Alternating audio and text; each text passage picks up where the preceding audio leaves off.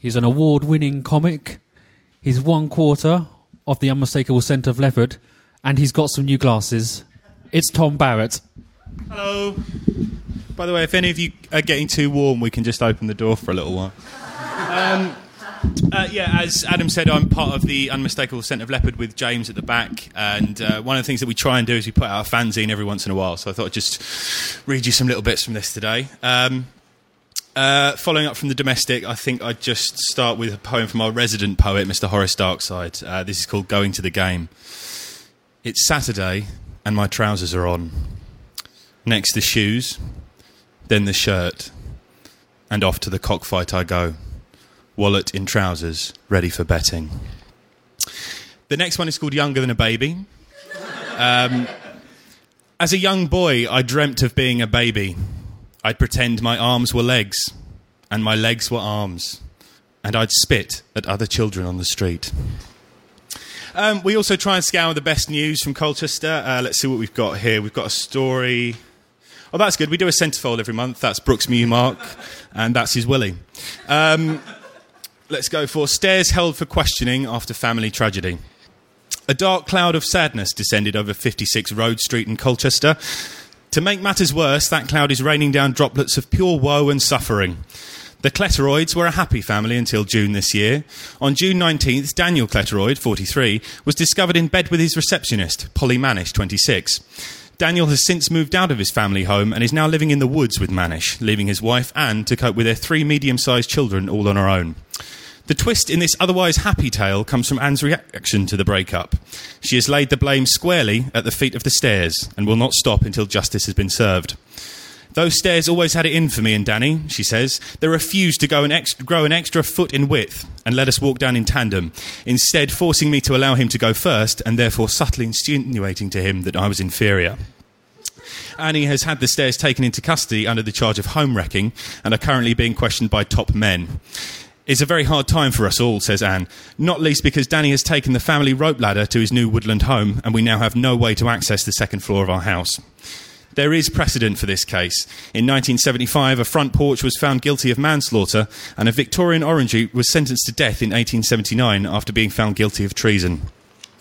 That was from our December issue.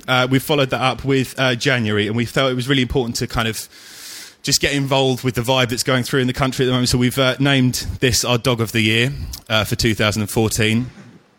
His name's Nipper, and I'll just read you a little profile of him now. Nipper Farage crashed to earth at the last general election. Literally, he fell off a table. Since then, little Mr. Farage has taken to sitting outside the Houses of Parliament and yapping at men of Middle Eastern descent, and men of Eastern European descent, and of Asian descent, and of African descent, and homosexuals. In fact, the only way to avoid the adorable snarl of Nipper is to loudly shout, "I am English," and bring him real ale.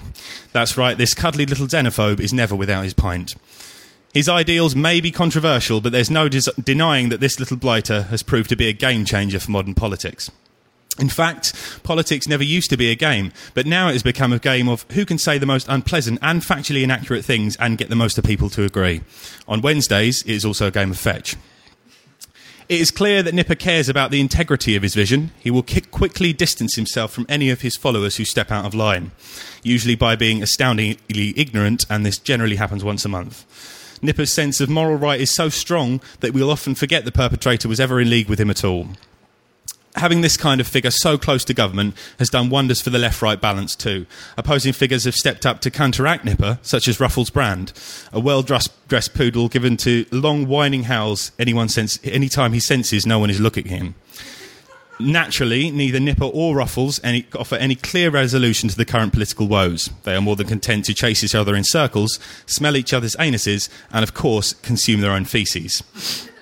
It is for these reasons we have chosen Nipper Farage as our Dog of the Year. We don't see any credence in the rumour that Nipper will quickly grow into a bloodthirsty hound, worse than Cujo himself, rise up and tear our throats out while sporting a gargantuan erection. Well done, Nipper. Good dog. Have a biscuit. Let's see. Our centrefold for this month was a cut out and keep guide to being handsome. This is really handy. I'll just go through that now with you. Number 1, don't be yourself. You are not handsome. Try being Lee Van Cleef or Van Morrison. Number 2, always look surprised, i.e. I am surprised I am so handsome. Number 3, fall over at parties and offer yourself up as a handsome human dance floor. This is important. Number 4, drive an ambulance or spend a lot of time standing next to an ambulance. Number 5, make sure to tell everyone how handsome you are all of the time. And number 6, keep a healthy supply of birds and train them to appear whenever you are near. There's a caveat to that, which is make sure they always appear suddenly. And I'll finish off with another little poem from Horace. Let's have a look. This is entitled Angel Jones.